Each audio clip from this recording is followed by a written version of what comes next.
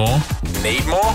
Get the catch up with Cam at hit.com.au. Right now, we are joined on the line by the Mayor of Mount Isa, Danielle Slade, to talk about what's been going on across the northwest and in Mount Isa specifically. Good morning, Mayor Slade. Thank you for coming on the show.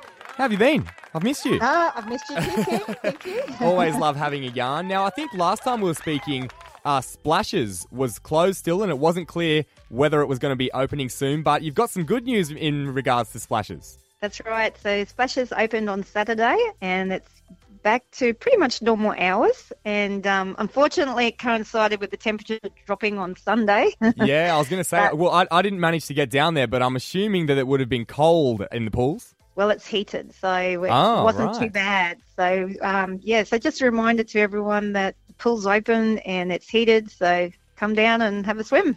Another thing that wasn't sort of happening last time we spoke was community sport, but we've seen the AFL kicked off the weekend just gone. The NRL started training back again. But there's another sort of update in regard to community sport that's happening. Can you tell us a bit about that? That's right. So the council have agreed to waive the food licensing fees for all local non-for-profit sporting groups and clubs.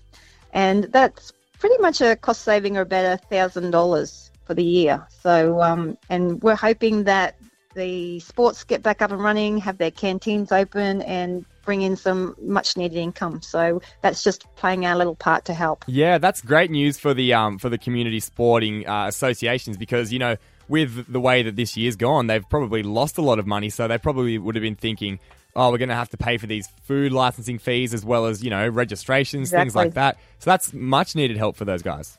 Yes, definitely. And I know soccer got back on the road, started playing on the weekend. Right. And unfortunately, women's soccer is not going ahead this year. So I'm devastated. Oh, right. Do you know the reason for that? The teams were struggling, and I think we just decided as a women's group that, you know, start afresh next year. No, that'll be great. You've also got some news regarding the recycling in Mount Isa. What's going on there?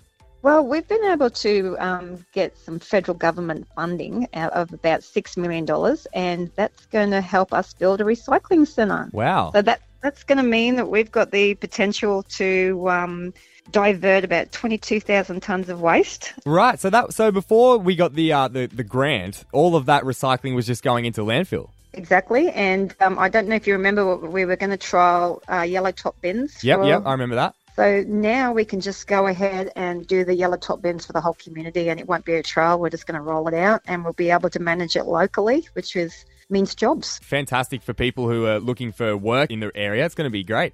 Yeah, look, it's a win-win situation. We get to have a bit of a green footprint, and also it actually creates jobs. Thanks for coming on the show.